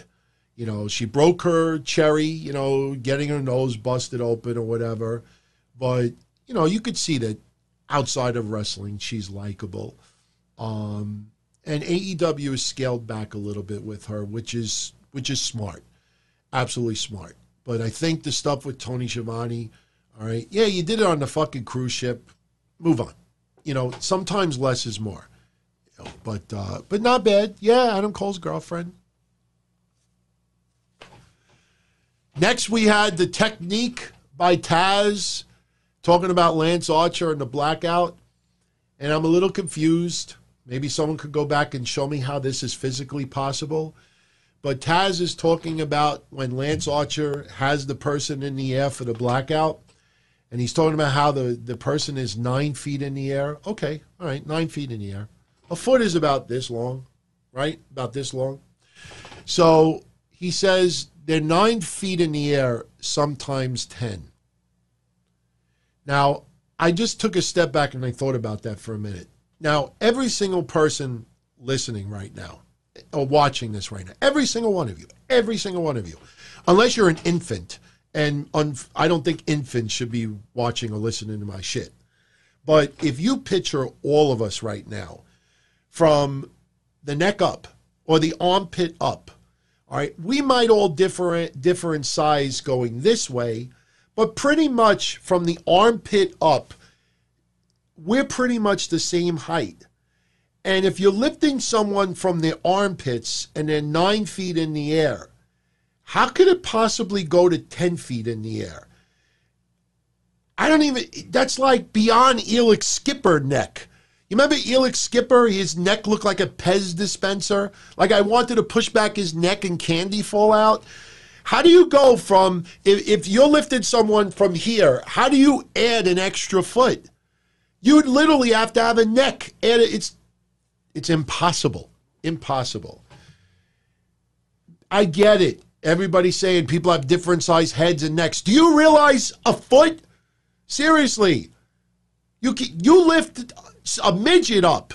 A foot. Where does the foot come from? It's from here to here. Where do you add the foot? It's like a bad cartoon where you're jacking someone's neck and you're like, oh.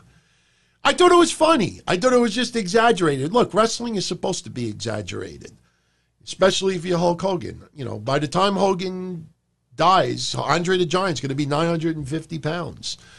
But no, seriously, you look at people. Look at this. Look at Marco Stunt, and then look at fucking Brody Lee. You measure. It's not like Stacy Keibler legs and a regular human being's legs. If you measure the armpit to the top of the head, whether it's Marco Stunt or when someone is 5 foot tall and 6 foot tall, the difference is not from the neck up. Might be 2 or 3 inches, if that. And when people have thick necks, it goes this way. You know, when you wear a suit, when you have a bigger neck, you don't have a collar that goes this high. No, it goes this way. You wrap it around this way. It's not going like this. So anyway, one thing happened today. I was so happy to see Marco Stunt versus Brody Lee. The only reason why I enjoy Marco Stunt getting the balls beat out of him right now, especially someone the size of Brody Lee, is because not Marco Stunt's doing, but when Marco Stunt fought Lance Archer, go back, search social media, Twitter especially, see what I'm talking about. I saw grown-ass adults, a lot of women, but grown-ass adults triggered because how dare AEW have someone the size of Lance Archer beat up someone the size of Marco Stunt.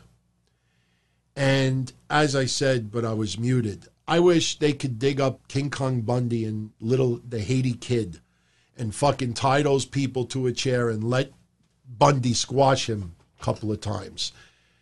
I don't know any individual names, Dalvin, but I saw that written repeatedly, and I'm like, it's people like that I just can't stand. I mean, it's David versus Goliath, and the idea is you're supposed to get angry at Lance Archer because of how big he is and how small Stunt is. It is fucking entertainment, motherfuckers. So I wanted Brody Lee versus Marco Stunt.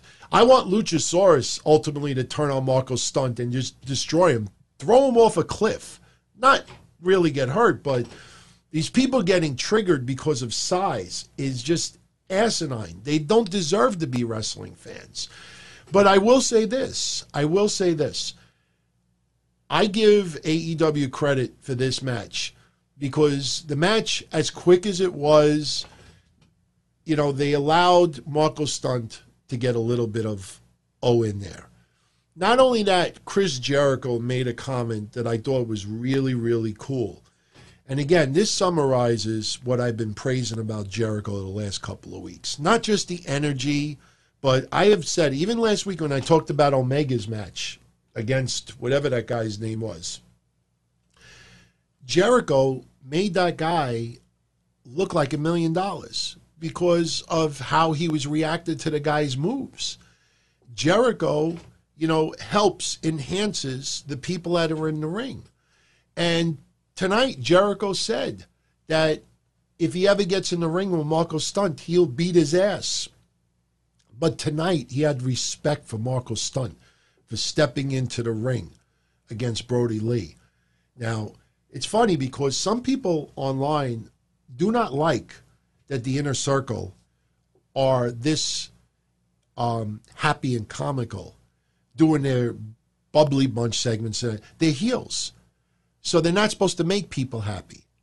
And I disagree with that more than anything in this world as a wrestling fan.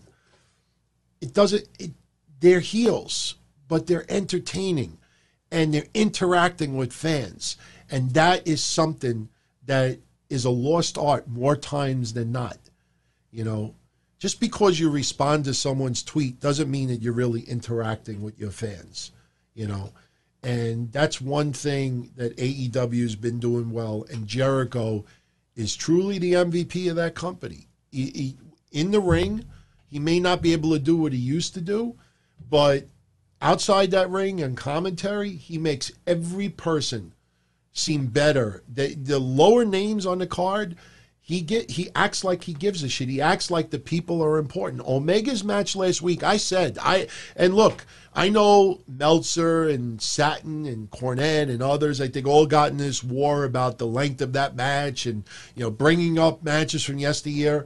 I don't think anybody but me, got into it as quick because I did my recap immediately after AEW went off the air. They got into these wars the next day, the day after that. But that night, I said, I think that match went a couple of minutes too long. But Jericho, and I said this last week, Jericho made that guy's work seem that much more important. And that's what Jericho has been knocking out of the park. And I really enjoyed Jericho's commentary. You don't have to just come up with memorable phrases that people will remember, calling him pumpkinhead dipshit or whatever it is. But when Jericho even makes that little sign of respect for Marco Stunt, even though he's a heel, that was a wonderful thing. I thought it was great. Shawn Spears beating Baron Black with C4 was fine. It was a very quick match. Shawn Spears, even Jericho tonight with Shawn Spears. Jericho said something like, "Oh, Shawn Spears is a different man after the TNT tournament with Cody." And when you think about it, does that really make sense? Shawn Spears has been losing bets. He's still looking for a tag team partner. But Jericho just makes him sound more important. So Moxley, tonight we saw him on video. He will be back live next week. And as I said earlier, he's going to take on Frankie Kazarian. Cut a promo in some, area. I don't know if it was near train tracks or whatever. I don't know. But it was, a nice backdrop, solitary, by himself. And he was talking about how it was only 2 months ago when he won the title and, indirectly bringing up coronavirus and what's going on. And he said, sooner than later, fans will be back live and he'll be cursing and bleeding and defending the title. And he was talking about things that he was thankful for. And he mentioned his wife, didn't mention her by name, but he said he's thankful for his wife who puts up with him, with him right now with everything that's going on. And he was thankful, for other things as well. And he said next week he's going to throw Metallica and some CDs in the truck. And he's coming out east, technically southeast. And he is going to be fighting next week. So I'm looking forward to it. I think it's gonna be a fun night for AEW next week. The main event, which was Lance Archer beating Cody. We talked about it earlier. There's really nothing for me to add to it. Early on, Dustin got busted open a little bit, and Lance Archer was dominating. I never thought there was any shot of Dustin winning this. And I said it last week too, and I mentioned it earlier as well. When you tease a retirement out of nowhere, we have the RKO out of nowhere. This is the retirement out of nowhere. If I don't beat Kip, I'm retiring. Put your money where your mouth is. If I don't win this fucking tournament, I'm retiring. If I don't advance to the finals, I'm retiring. If I don't beat Archer, I'm retiring. The minute that retirement, and all that retirement stuff was to try to increase interest in the show. That's all it was. And, unfortunately, I don't think it did as much as what AEW thought it would. Again, why would anybody tease a retirement against Kip Sabian? It's too low on the food chain as of right now. But anyway, they're teasing Dustin, getting hammered early, and he's busted open, and Archer is dominating. Dustin gets some offense back, and one point, climbed the top rope, which you rarely see Dustin do anymore. But the one move that stood out to me tonight more than anything, Lance Archer. Let's see Undertaker do this. And I know that's unfair to say, but Lance Archer climbs the top rope. Let's see Mike Jackson do this. Anybody that knows why I say Mike Jackson, you're paying attention. But Lance Archer climbs the turnbuckle, goes to the top rope, walks across the top rope, and doesn't jump off with the punch to the shoulder like Undertaker does. No. He turns around and does a fucking moonsault. A moonsault. That is insane. I saw that move. I was like, please, AEW, replay that. Please. And it took them a couple of extra seconds to do so. They should have replayed that 4 or 5 different times. That was insane. But Lance Archer is impressive, man. Suddenly the absence of Jake Roberts, not much with the, like we saw a couple of weeks ago. And I'm not even talking about live and in person, but, it feels like that they're slowly maybe distancing Jake Roberts and Lance Archer. I'm not saying it's the end of the two as a pair, but you see slowly and, and at the same time, though, I know AEW got heat a couple of weeks ago that you had Tully Blanchard there live in the middle of coronavirus, Jake Roberts there live in the middle of coronavirus, Jim Ross was there for a little while in the middle of coronavirus. Let's see how many of them return next week and the week after. So, but I tell you, it was not a bad episode of AEW. It was not a bad episode of NXT either. But unfortunately for me, NXT, it just, I don't know, it didn't keep my interest as much as the last 2 weeks. There were some names notably absent.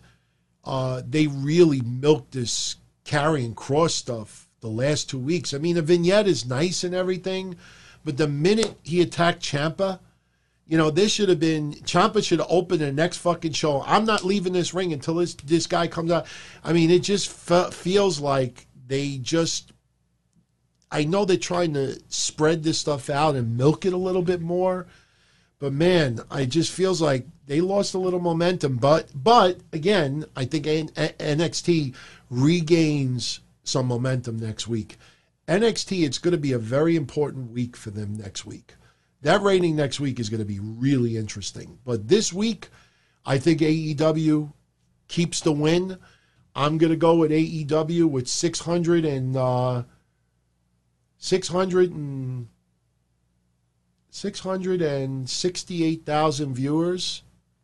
Am I a little low on that? I'll say 678. NXT 51. That's what I'm going to go with. AEW is going to be live next week for everybody who is asking. To Mr. Espinoza, do I think AEW cursing on camera has caused WWE to add more vulgar language? No, I don't think so. I just think, look, WWE has cursed a little bit once in a while in the past as well. Cursing once or twice does not get me to watch a show a little bit more. Hell, they said bullshit on Raw, and it turned out to be one of the I think the lowest rated Raw in its history. I mean, that should tell you something right there. I mean, just using an expletive, I don't think, really helps all that much, to be honest with you. I have to mention this gentleman because he posted it earlier, Carmelo. He wants the smoke. He wants the dirt from either The Undertaker or the Styles match, or dirt from yours truly. I talked about that plaque on Monday, that Undertaker plaque for $75. I don't think it's a big deal. $75 for the plaque was a little bit too much in my opinion. But, for people out there making a big deal about this dirt situation, I'll say this. They cut shirts and put it in plaques. They cut a piece of the turnbuckle, put it in plaques. They cut a piece of the ring canvas, put it in plaques. It's no different. So this is a little capsule of dirt. Big deal. I remember when Yankee Stadium closed down and Shea Stadium closed down, they were selling dirt from the field. It's more of just like a little memory than anything else. I don't think it was that big of a deal. So, with that said, before we close it out, I want to finish up the remaining 7 minutes talking about Velveteen Dream. Now, remember last week I talked for 30 minutes about Velveteen Dream. And by the way, again, everybody, if you're around Friday night, 10:05, right after SmackDown, join me here. Mish will likely be here as well. I'm going to post a receipt, by the way, for the donations, the money we raised about a month ago. I'm going to post a receipt tomorrow. I did donate yesterday. And looks like we'll be doing the One Chip Challenge. And we'll get into all your questions, chat, super chat, everything. So Friday, we're going to probably go, it might be a 3-hour banger, so we'll see what happens. But I want to finish up the remaining 6 minutes here with Velveteen Dream. Last Wednesday on this show, I talked 30 minutes about it. I got into the whole thing about the chats that were claiming online that he did. If you want to be reminded, this was the major controversy that people were claiming. In addition to the photo, people were making a big deal because this was posted. What school do you go to? What school do you go to? As if college people never went to school before. I mean, oh my God, he asked what school do you go to? Pedophile alert. Well, like I said, if you looked at some of the screenshots, and I mentioned this on Monday as well, if you zoomed in far enough, anybody out there that's ever photoshopped something, when you Photoshop something, and you don't use the same pixels, the same size, like if you want to Photoshop a head from one photo and put it on another photo, the photo has to be the same size. When you take a screenshot of a phone, and then you take another screenshot of another phone, but that file size, that picture size is smaller, you might be able to resize something on there to match, but it diminishes quality. And the more you zoomed in on some of this stuff, you start seeing this outline of a pixelated outline that you could see that someone is copying and pasting it somewhere. But last week when we talked about it, it went from that we don't know if it was him, we don't know if he got hacked. Then Velveteen Dream makes a statement online telling everybody, look, I didn't do any of this stuff. Somebody got my picture. And instead of those people saying, oh, okay, Velveteen Dream, he went public and he said it wasn't him. you give him the benefit of the doubt. But what happened was when you had people early on saying, you know, I think he might have been hacked, and then he says that wasn't him, it immediately turned into, no, we're not accepting that. Police report filed, yup. That's what it was. They got angry at his denial. And one thing, and I thank my friends in Canada that checked it out. I checked out Florida myself, and I want to thank my friend John, who checked out Washington. We took every area where this police report could have been filed.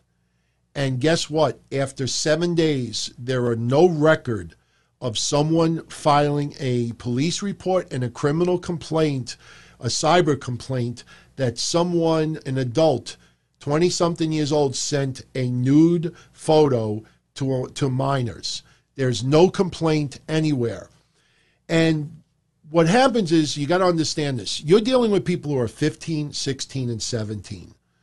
Not that much experience online. And I don't think they understood how deep forensics can go with this, how things could be tracked. And, you know, they'll post a picture of his dick, but they won't post his phone number. They'll post the screenshot of him completely naked, but they won't show the screenshot of him asking for nudes or offering the nudes. Instead, somebody comes back and says, oh, I have more proof for everyone, and this is going to prove it to everybody, and then this came out. I want to share this with everybody. Check this out. Now, what I did was, the video that's online is backwards. I reversed the video so you could see it in real time. This was the alleged conversation that he had with a 16-year-old. And if you look through this conversation, the kid is talking about how he wants to become a commentator, and Velveteen Dream asks him what he looks like. Kid posts this picture, if this was a legit conversation, and the kid is from Ontario, and Velveteen Dream is basically saying that WWE hires people, like looks are a big deal, and talking about, you know, getting into shape and having a physique and, you know, some of the things you need to do. But if you look at this conversation, there is nothing sexual about this conversation at all. Nothing. And basically what it feels like is, now look, if this conversation is real, Velveteen Dream should not be chatting with a 16-year-old at 3 o'clock in the morning, no matter what the topic is. But basically, Velveteen Dream, if this is a true thing, he's like, look, get into shape and this is and that, stick to yourself, you know, and you might be able to do something. But that's where it gets cut off. If you look at this conversation again, this conversation gets cut off. Now, this is the full video. I'm not touching it. I'm not altering it. You see it where they're talking about, now, if this guy was going to send nudes, offer nudes, or try to talk sexual, why would you shut the video off right there? So everything online, to me, is very suspect. Things don't add up. It doesn't pass the smell test for me. But I just wanted to show everybody that. So look, I'm going to get out of here now because we're hit the 2-hour mark, and I definitely don't want this to cut off. I want everybody to enjoy this from the beginning. But I want to thank you all for tuning in. What school do you go to? So shout out to Anthony and everybody else. So everyone, please send your feedback. Keep spreading the word. I will be back here Friday night once again. We'll go as long as you want us to go. 2 hours, 3 hours. We'll have a ball. Any questions from tonight, any feedback, definitely get your stuff together. Be prepared to ask them on Friday, and we'll have an awesome show. So everyone, much love. Take care. Ciao. Don-O-Mite. It was fun to channel surf. It was kind of hard to do a little pocket pool after you hitting the last channel button 50 times for 2 hours plus. Don-O-Mite. And his whole idea of overanalyzing, oh, he's an alcoholic and he misplaced the belt. And how could you have someone champion like that? The fuck out of here. Wednesday night. Don-O-Mite. You're going to have fun. You really are.